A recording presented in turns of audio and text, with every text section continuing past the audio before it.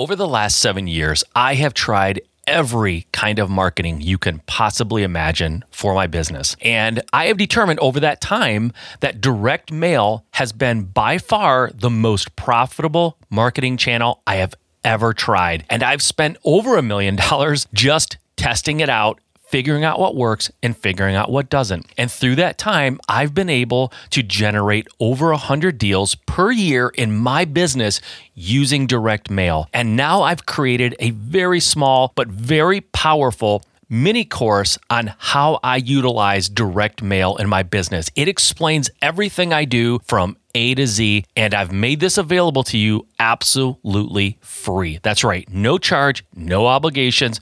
Just go to my website, MikeSimmons.com/winning direct mail. MikeSimmons.com/winning direct mail to find out how you can implement my system in your business and start generating more leads through direct mail. Go check it out. It's absolutely free. I can't wait for you to try it.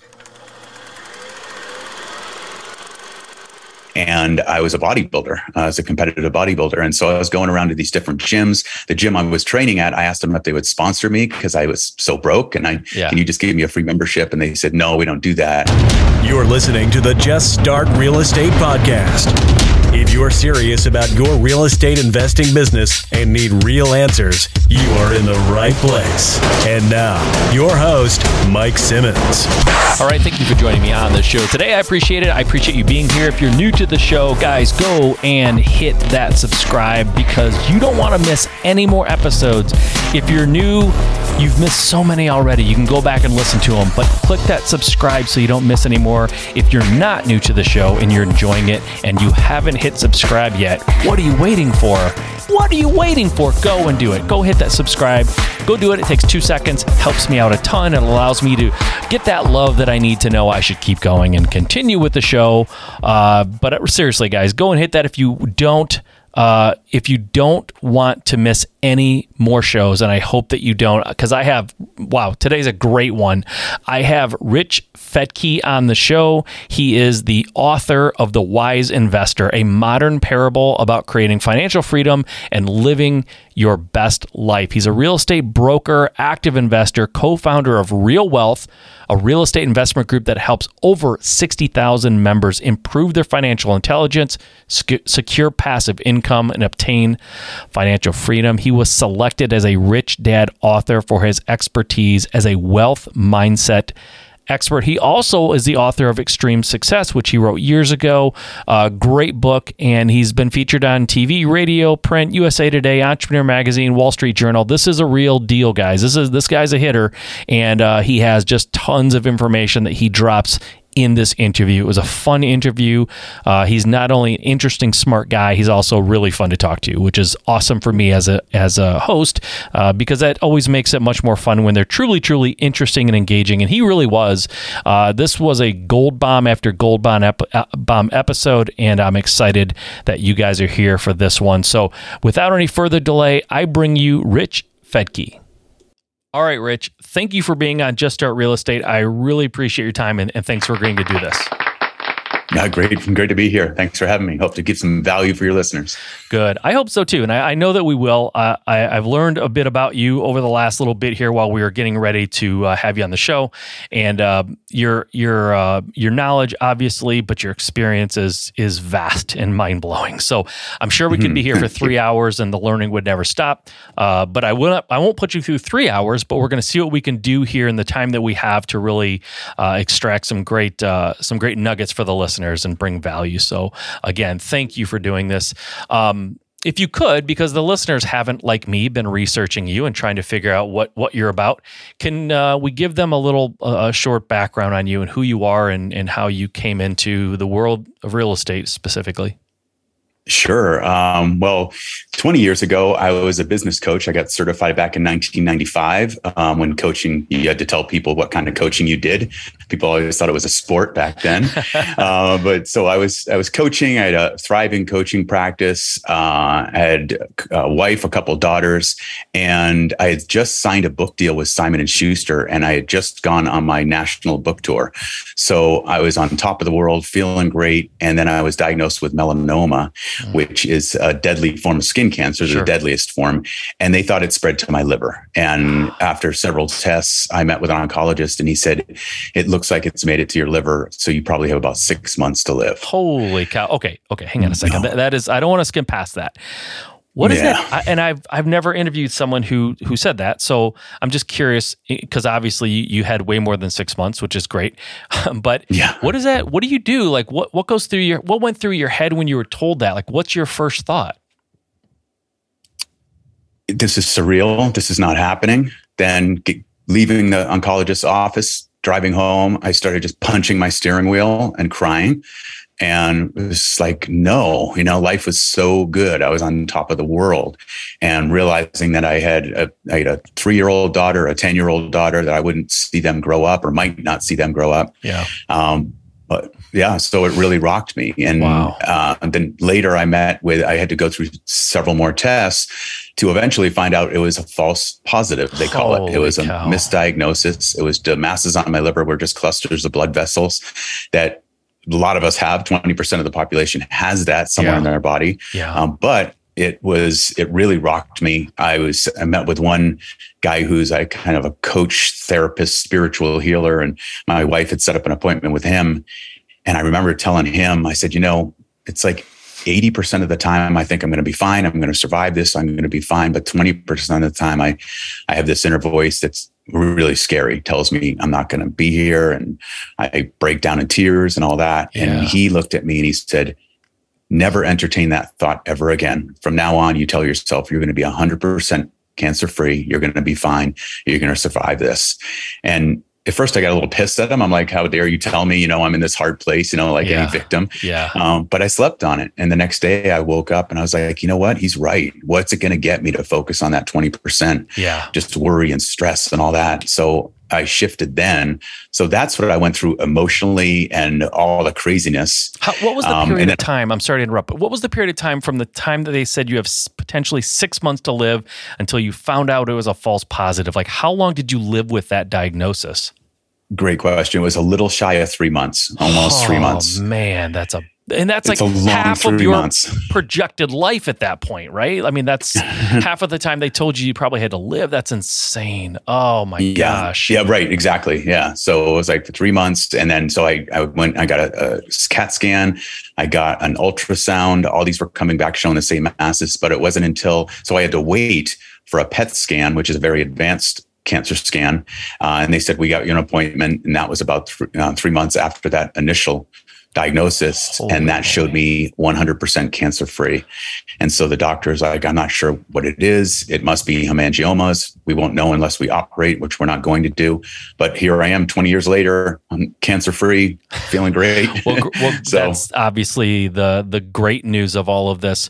I can imagine, like, it's almost like it is a near-death experience, right? I mean, but it's like not a flash, like my life flashed before my eyes because I got in a car wreck. It's like a 3-month car wreck where all you could do is think about your mortality, I would imagine. So, holy cow, I'm not going to put words in your mouth, but I gotta believe that when one goes through something like that, nothing seems, really all that out of control or so bad after that. Like, how much worse could you get than thinking you're not going to see your kids grow up, or, you're not going to be able to 100%. Grow old with your wife, and just goodness gracious, I can't even imagine.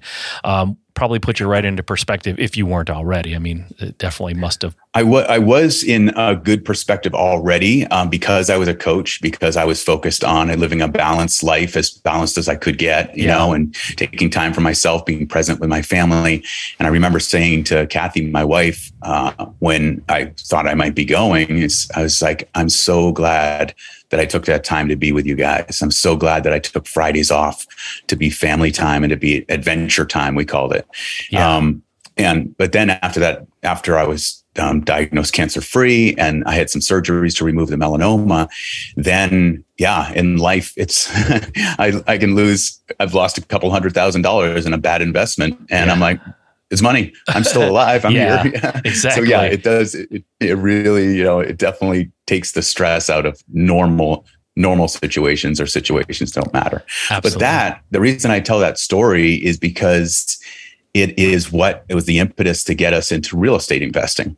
So being a coach, I was, really trading time for dollars, working it at a good career, making decent six figures. But my wife, Kathy, was a stay-at-home mom. So Kathy's the one who in that period said, what am I going to do financially? Yeah. And so she started to seek out mentors, and she started to talk to financially successful people.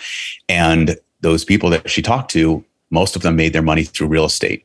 And so she sought out these mentors. She connected with a mortgage broker who is also a successful investor. And he told us about investing, told Kathy about investing. And that is what set us on the path. So from there, after I was given the clear diagnosis, we were hooked. And so we went to Dallas, Texas. We had a property in the Bay Area, San Francisco. And so we did a cash out refi. We got some money out of that house because it had appreciated. And we went to a town north of Dallas called Rockwall, Texas. And we bought 5 investment properties, and they were cash flowing. And it showed us a whole new way to create financial freedom. Nice. So that's what got us into real estate investing. And then from there, we had family and friends saying, how are you doing this? How are you investing out of state, buying properties, and how are you managing them and all that? So we decided to just form a small group for our friends and family. And then Kathy had started a small radio show in San Francisco at the time. She became a mortgage broker. So she's talking about real estate investing, and she could help people with their loans. And so these people were saying, how are you doing it? So we said, let's form a group of people that we can help. We can network, help each other, show people how we're doing this. And that group, we call it Real Wealth. And so today that group has grown to over 64,000 members today. So we thought it was going to be maybe 100 people. Yeah, I was going to say, not just close friends and family anymore, it sounds like. No, it's grown into an amazing network of incredible people. Nice. And we've helped thousands of people create financial freedom. It's amazing. Quite the blessing. So the curse of the diagnosis ended up being a blessing in so many ways. Gosh, I can imagine. It's like every day you wake up, no matter how bad it is, at least you don't have, this horrible diagnosis of, impending death over your head, right? I mean, hard to complain after that. So I know that you also had a health club franchise. How did that happen? How did that come into play? Yeah, that was a long time ago. So that was when I was 23. Okay. I was studying to be a chiropractor. I got my associates in pre-chiropractic, and I was a bodybuilder. I was a competitive bodybuilder. And so I was going around to these different gyms. The gym I was training at, I asked them if they would sponsor me because I was so broke. And can you just give me a free membership? And they said, no, we don't do that. So after training in a bunch of gyms around the country, around the whole East Coast, is where I'm from, is from Boston originally. My friend and I, and training partner, were just like, we could do a better gym than these, And so we went at it. And so we opened that gym when we were 23 years old and grew it from 4 employees up to 23 employees, expanded it from an 8,000 square foot facility up to a 26,000 square foot facility. So it was huge. Needless to say, at that age, at 23 and broke, business, you wanted someone to sponsor you because you were broke. How did you start a gym? I mean, there's equipment, That's right? That's a great question. So we went to the bank that had the space. It was an old Almies department store, and it was, went out of business. So they had this empty space in the lower level of this big commercial building that no one was taking. And we're like, this is perfect for a gym. Yeah. And they financed all of the tenant improvements. They put in the locker rooms, the toilets, everything. And then we got a lease for the equipment, and it was our parents helped a lot. Our parents co-signed on the loan for us. And I told them, if this goes south and it doesn't work, I promise I will pay that back. I'll work 2 full-time jobs. I'll make it happen. And so luckily it worked. It wasn't working. The first year, it was terrible. We had to go and ask for more money, almost went out of business. Wow. And then this thing back then called electronic funds transfer happened. This is back in 1989. Okay. And it was this magical thing where people could automatically have their payments made each month from their bank account. And then all of a sudden we started to see our recurring revenue grow and grow and grow. And so after 7 years, I sold my share in that. I had a 52% ownership in that business. I sold that, packed up my Toyota 4Runner, drove across the country to California. So that was just my dream. I always wanted to live in California. Yeah. So that was the gym story, but learned so many lessons. I mean, you had parents co-signing, but I'm old enough to know that banks don't typically bet on 23-year-old kids to open something and give loans to. So my guess is that you were pretty impressive at a young age. You must have been, right? They still want to see some signs that their investment's going to work out, right? So kudos to you. That's amazing. And I always love, and I'm glad that we kind of went there for a minute, because I just don't think that those excuses are valid age, whether it be too young or too old, right? You're not too young or too old. Now's the time, right? Some people, I think, they think they're not going to get taken seriously at 23, and so they just sort of wait to do the things they want to do. So I love that you just went for it and got this huge loan, and you had to go back to the bank. I'm sure that wasn't easy and takes a little bit of finesse and probably some really good arguments to get them to listen to you. So that was in your past, obviously. And I'm just sort of skipping around here because there's just an interesting, very, what's the word? Kind of eclectic. Maybe that's not fair, but like X Games, you were in the ESPN X Game. It's like a little eclectic. It's interesting, right? I'm just sort of like cherry picking stuff. But what did that look like? First of all, you're kind of I'm triangulating your age a little bit. When were you in the X Games? Like, at what age range are we talking? That today I'm 58. I'm version 58.5 of myself. Okay.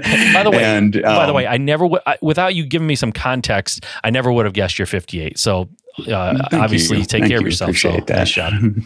And do my best. Yeah. So that was 1995, the X Games. Okay. It was the first X Games. They called it the Extreme Games. The next year they changed it to X Games. Yeah, I'm 51, so I'm right there with you. I sort of remember this time frame. So you got it. Yeah, it was cool. And I competed in bungee jumping. The first X Games, they had skydiving, they had bungee jumping, they had street luge, they had all these extreme sports. Extreme was the big word right then. Yep. But I had done a whole bunch of bungee jumping with my younger brother. We had jumped off the Golden Gate Bridge. We jumped off Forest Hill Bridge, which is the highest bridge on the West Coast.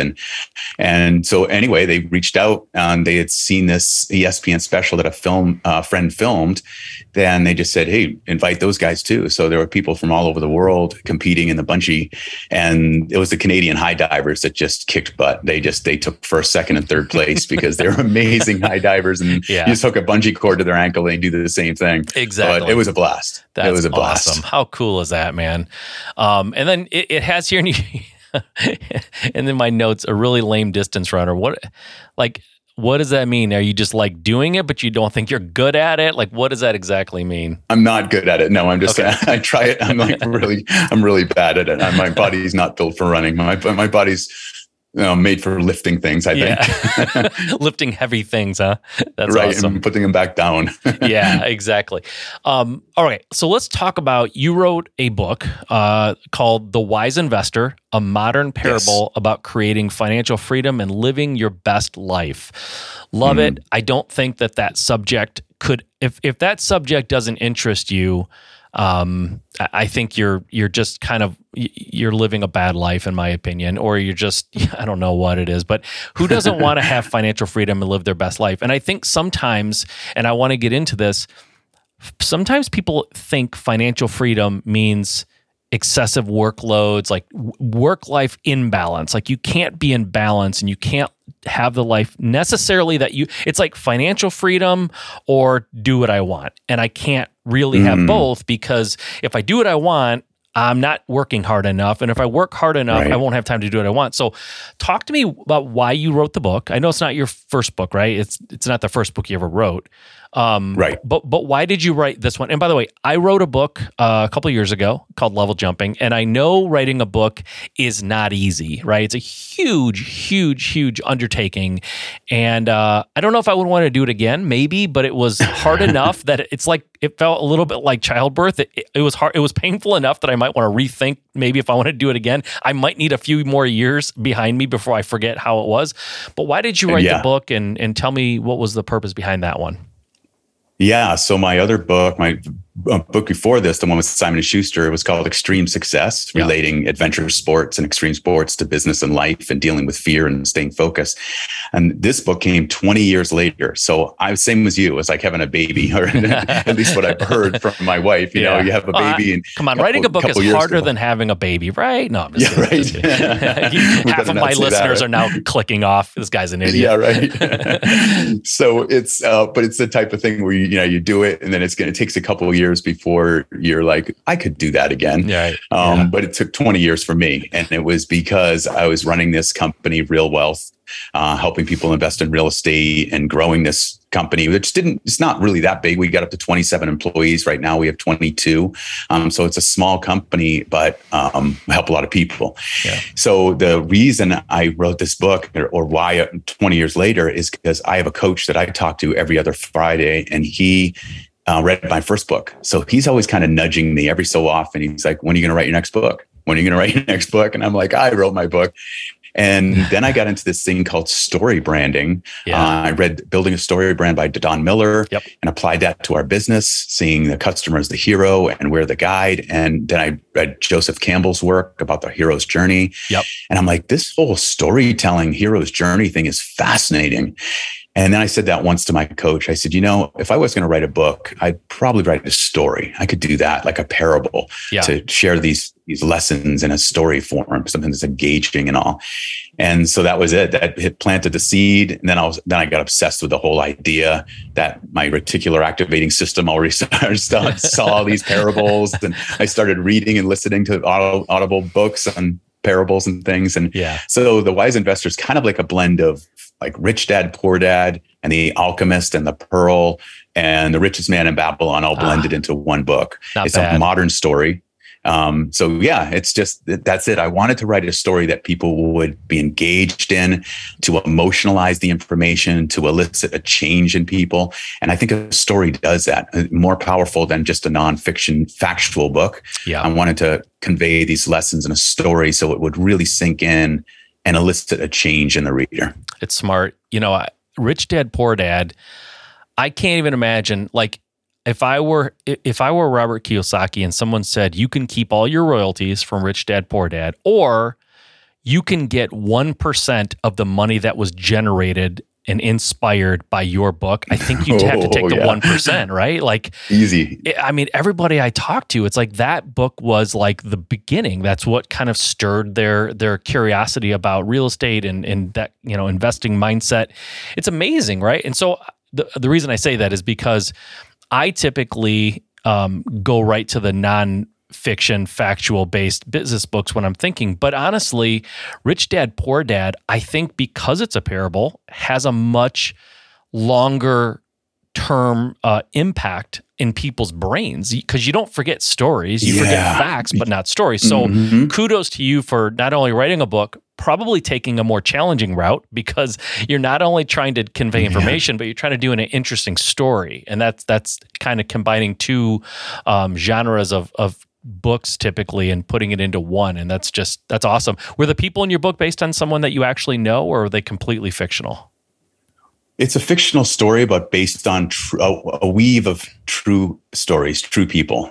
So definitely the protagonist, his name is Ryan Brooks in it. He's this hardworking family man. He's got a wife, a couple kids.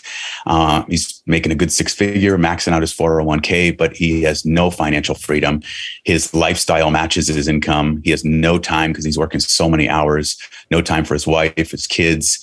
So he is a combination of so many of the stories that we've heard at Real Wealth from our members at Real Wealth. They come in and they're the Henrys, the high earners, not rich yet people, right? And there are a lot of people out there like that, especially up in the San Francisco Bay Area where we started our company. And they don't realize that they can have their money make money for them, that they can apply some of those lessons in Rich Dad, Poor Dad. And, the cool thing about it, Robert Kiyosaki liked this story so much that Rich Dad authors published my book, Robert Kiyosaki wrote the foreword for me. So quite the blessing on that side of things. Yeah, it's hard to beat that. Like the godfather of like business parables is endorsing you. That's amazing. Right. I felt like I was being knighted or something. Yeah. Cool. You were, I think, actually. What do you mean by real wealth? You talk about that in the book. The mentor talks about real wealth. What does real wealth mean? And it's a great question. That is why we called our company that, because we see real wealth is having both the money and the freedom to live life on your own terms. So real wealth goes beyond just money. It's that old saying, some people are so poor, all they have is money. And so we don't want to focus on that. We want to focus on using that money to have a fulfilling life, to have freedom of time, to be able to do what you want with the people you want to be with, when you want to do it. So that's what real wealth is to us. It's having enough monthly cash flow, especially a passive income that supports your lifestyle, so you can really have that freedom to really live. And so you can, obviously I'm passionate about that. And with my diagnosis and what I went through, I'm very passionate about getting the most out of every day of life now. Absolutely. Do you find that the folks, I'm skipping a little bit around here, but the folks in your Real Wealth program, because you're taking some of those stories and things that you're hearing and you're talking about real wealth is kind of being able to do what you want to do when you want to do it. Do you find that most people in your group, or that people that you've encountered over the years, want extreme wealth, or they want more of a lifestyle level of income where they can kind of come and go as they please and all their basic needs are taken care of plus a little bit? Or do you find that most people want that excess, in wealth? That's wild, because I haven't really been asked that question. I really looked at it. But when I do look at it, I notice that our network and what we've built is built on our culture and our focus. And it's all about that. It's about living life now, living on your own terms, it's more about freedom and having the finances to do that more than that. But it's about what you want. What does real wealth look like to you? And that's what we always ask people, especially when we're meeting them for the first time, we're coaching them and looking at what they want to build. But I think the culture that we built, it attracts that type of member. It's someone who's wanting that type of freedom. Whereas there's other groups, both financial planners and real estate investment groups, that are more focused on, the founders of the company are standing in front of their Lamborghini and they're pointing at the camera and they have their gold all over them stuff. I think they attract a different type of member into which is totally fine, but it's just, we're just a different type of vibe. So do the people inside of your group, are they exclusively being, okay, let me reword that. I was going to word it in a weird way. Are you talking exclusively about real estate investing, or is it just all kinds of different ways of building wealth, or is it strictly real estate?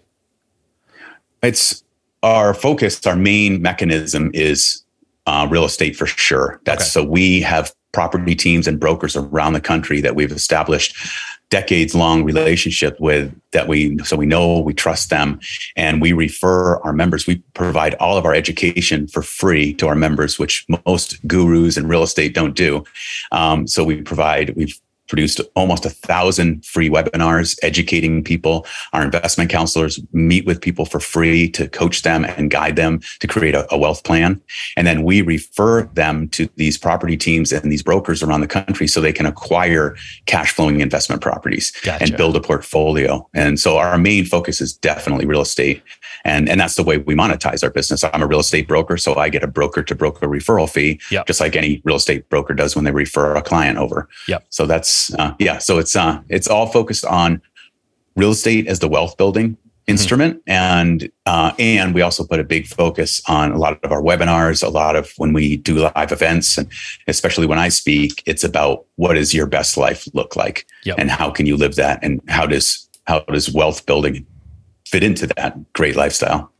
Yeah, that's so cool. And I'm assuming, and maybe I'm wrong, I don't want to make this assumption, but it sounds like we're talking about a lot of single family home investing. It sounds like that's what you're talking about, but is it multifamily? Is it short-term rentals also? Like, it doesn't sound like flipping. That's not passive, right? So what kind of, are we talking about single family investing mostly? Is that mostly what it is? Yeah, mostly. We started in single family investing, 1 to 4 units. A lot of people buy a duplex or 4 a quad. We've been doing a lot of short-term rentals lately because of the cash flow. It's just hard to get cash flow nowadays in a regular single family with interest rates where they are and prices where they are. So a lot of our members are acquiring short-term rentals from our property teams. And we also we syndicate. In 2010, we started the business in 2003. And then in 2010, we started syndicating, doing development, mostly residential development. And so investors will pool their funds and buy a unit, and we all invest together, and we'll invest in a residential subdivision and build that, and then everyone profits from that. So not a lot of multifamily, a little bit, maybe 2 or 3 multifamily purchases a month from our members, max. But that's not our main focus, but I have friends in the industry that's their main focus. So we'll usually just refer over to them. Okay, perfect. I love it. So going back to the book for a minute, The Mentor in Your Story explains how wealthy people think compared to poor people. Can you talk about that a little bit? Sure. I mean, this is big to me because living in Malibu, California, I see a lot of wealthy people, or a lot of rich people, I should say. Yeah. But not all of them are wealthy in my perspective. They're grumpy. They don't have time with their kids. Yeah. Our daughter went to Malibu High, so she would come home with these stories about kids who hadn't seen their parents in weeks because they're traveling the world or they're out on their business trips or something. So that's not real wealth to us or to me. Yeah. So the mentor in the story is describing a few things. He's talking about how truly wealthy people focus on a few things. One, it's about time is their most important asset that they focus on. And he even says, assets, he has a different definition of assets beyond just a financial. He says a true asset is something that provides income or better health or more happiness or more time. And a liability is just the opposite. It's something that takes away from your income or your health or your happiness or your time. Yep. So that's one of the ways that wealthy people think. And what I've seen in meeting lots of wealthy people now, truly wealthy people, they value time, number one. They also value education over entertainment. Is a big difference with wealthy people. They put more of their focus on becoming better, learning, growing, educating themselves instead of getting lost and checking out in entertainment. And entertainment's fine. The mentor says this in the story. It just don't let it get in your way of your education or of your growth. Right. So that's another way. And then another way is, there's so many different lessons that the mentor shares, but one that stands out to me is envy. And there's a lot of people who envy. They look at people with money and they make up a story. They're like, oh, how did they make that story? Would they finagle? They're crooked or something like that. Or wealthy people are not happy or they see their house and they're like, who needs a house that big? And there's some envy in there. Yeah. And wealthy people are inspired. So wealthy people look at someone else who has that home and they're like, wow, that's inspiring. I wonder what they did to get that. I'm sure it's something awesome. So it's just it's a mindset. And I've noticed that when you get yourself in that mindset, instead of turning envy into inspiration, that's when all of a sudden you start to have more of what you want in your life. Totally. That's so cool. And I love the distinction between rich and wealthy. I brought my daughter to an event recently where there was a lot of really financially successful real estate investors and people that I've known for a while at an event. And she was just saying how amazed she was at how kind they were, number one. Number two, how much they talked about family and the desire to increase their time with their family and how important it was to be at home. And she's like, I'm just surprised that all these people who make all this money are the mostly talking about time, the value of time, and the value of having a strong family unit and being with their kids. Like she said, I didn't expect that. I expected to hear only about how to make money, make more money, how to increase your money, how to buy more houses. It was a real estate thing. And she's like, I'm just surprised at how incredibly kind they were and how giving, how generous with their information and their knowledge. And I don't know about you, but for me, I find that by your definition, wealthy people tend to be the most generous, kind, family-oriented, wholesome people that I know. Those are like, they just exude that, and you can just tell they're happy. They're living a balanced, life on their terms, and nothing makes a person happier than being able to do that. And I think when you're truly happy, you're happy to give, and you're happy, there's just an abundance mentality about you. And so I think that's really, really great that that's included in the book. How cool that she noticed that too. Yeah, I love that. Very much so. And it's funny, this is something I've never told. It's a little personal, but there was a time when I have two daughters, when they were younger, like mid-teens, 14, 15 years old. And at the time when they were that age, I was working full-time and I was starting to do real estate on the side. It was a side hustle, right? And so it takes up some time. And at one point, my older daughter, who can be really prickly, said, "You only care about money." And I was like, wow, it hurt because it wasn't true, but I was having to work more to try to, escape that that 9 to 5 gravitational pull, right? I was trying to do something extra to get outside of that. And now they're older, obviously, and we've joked about it. And they're like, she was like, yeah, I was just an angry teenager, didn't understand anything. I see now that you knew you had to put in a little extra time for a few years to spend the rest of your life the way you want to spend it. And so it turned into this inspirational thing that was born from misunderstanding of what was actually happening. So anyways, it just kind of I don't know how that even came into my head. But you also talked in the book about there being no such thing, and I kind of want to end with this because I'm very curious about this, but there's no such thing as self-made success. Tell me about that. That's a very curious thing to me, so I'm interested to hear how that was portrayed. Yeah, it kind of drives me crazy in the sense of, you hear people say, oh, he's a self-made success or she's a self-made success. It's like, I get it. I get what they're saying, but it's the most successful people that I know.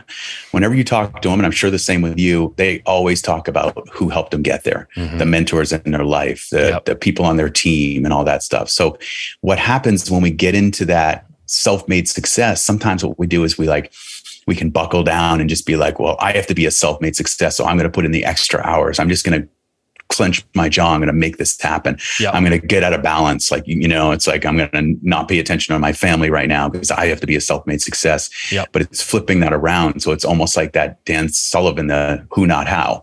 Yep. I think it's a better approach to be like, okay, this is the success I want. This is the goal, or this is my purpose. This is the difference I want to make.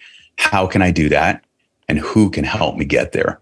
Yeah. And if you come from a self-made success, you often don't look at the who. You look at, it's up to me. Yeah. It's that old saying, if it's to be, it's up to me. It's so easy. I used to say that to myself, and I used to struggle and fight hard. And I thought the harder I worked, the more successful I would be. And it took some time to realize that no, it's the other people that you team up with, the associations you have with other people is the game changer. 100%. Yeah, I couldn't agree more. And I think the big fallacy is that you can do it without any help. And I think for the most part, like you said, most successful people that I talk to, if I ask them, can you name somebody who was pivotal or critical or indispensable in your growth and your success? Can you give me one? And they're usually like, yeah, I can give you more than one, but here's one for sure that comes right to mind, right? I have the same thing. I have some mentors that came into my life, and I was just really treading water. I thought I was really really swimming hard, but I was kind of treading water. And it's like they kind of point you in the right direction and kind of give you some stuff. And yeah, it made all the difference for me. And that's how I went from working a 9 to 5 and having a side hustle to like exploding into like my own thing and having a little more success. So yeah, so cool. And I just want to make sure that we say it again, guys, go and grab the book. I assume they get this on Amazon, or should they go somewhere else? Where would Amazon's the easiest place. It's all over there. It's called The Wise Investor. There's the cover. There you go. It is. It's on Amazon right now. It's out on Kindle as an ebook. It's in all major bookstores, and the end of August, it'll come out as a hardcover and an audiobook. So, are you reading the audiobook or having somebody else read it? I did. That was a fun challenge because there's 10 different characters. There's kids, there's females and males.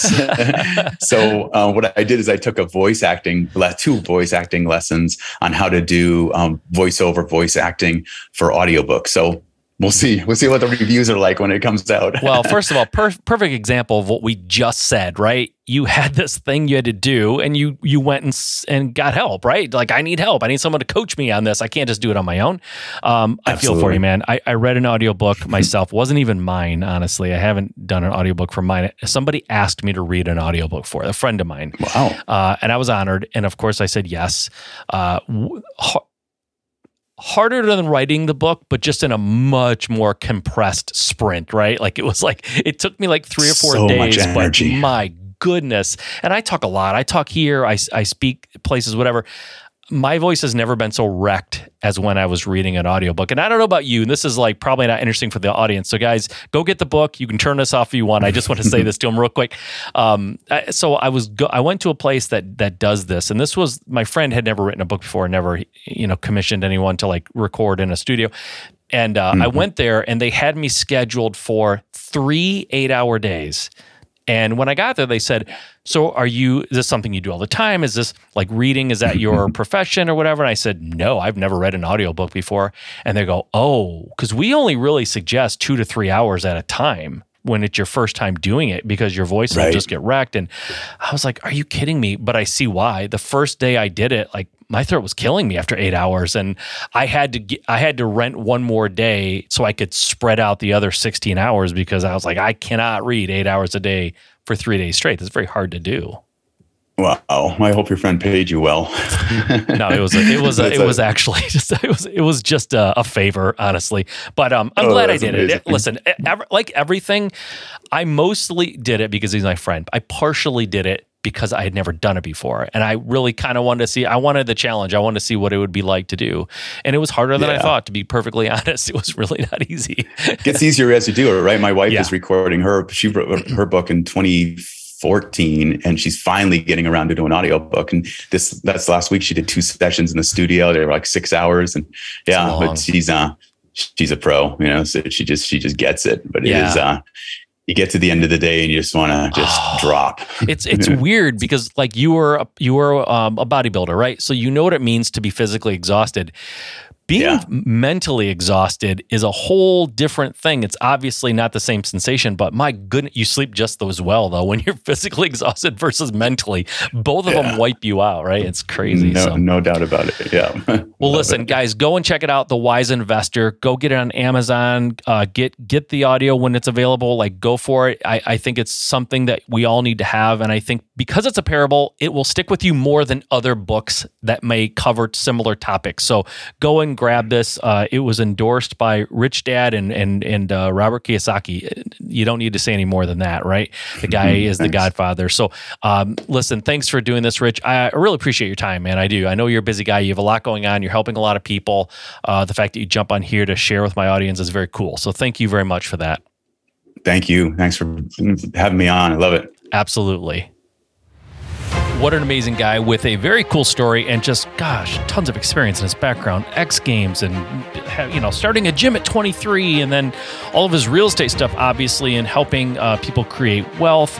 Just an amazing background, wealth of information, and somebody I probably could have talked to for 3 or 4 hours. Like, this could have been a Joe Rogan style interview, but I definitely don't ask people to commit to that much time, that many hours. But hopefully you guys get a sense of exactly just how incredibly knowledgeable Rich was. He's just a really good guy. And I really do think you should go out and grab The Wise Investor. I think it'll be well worth the money it costs.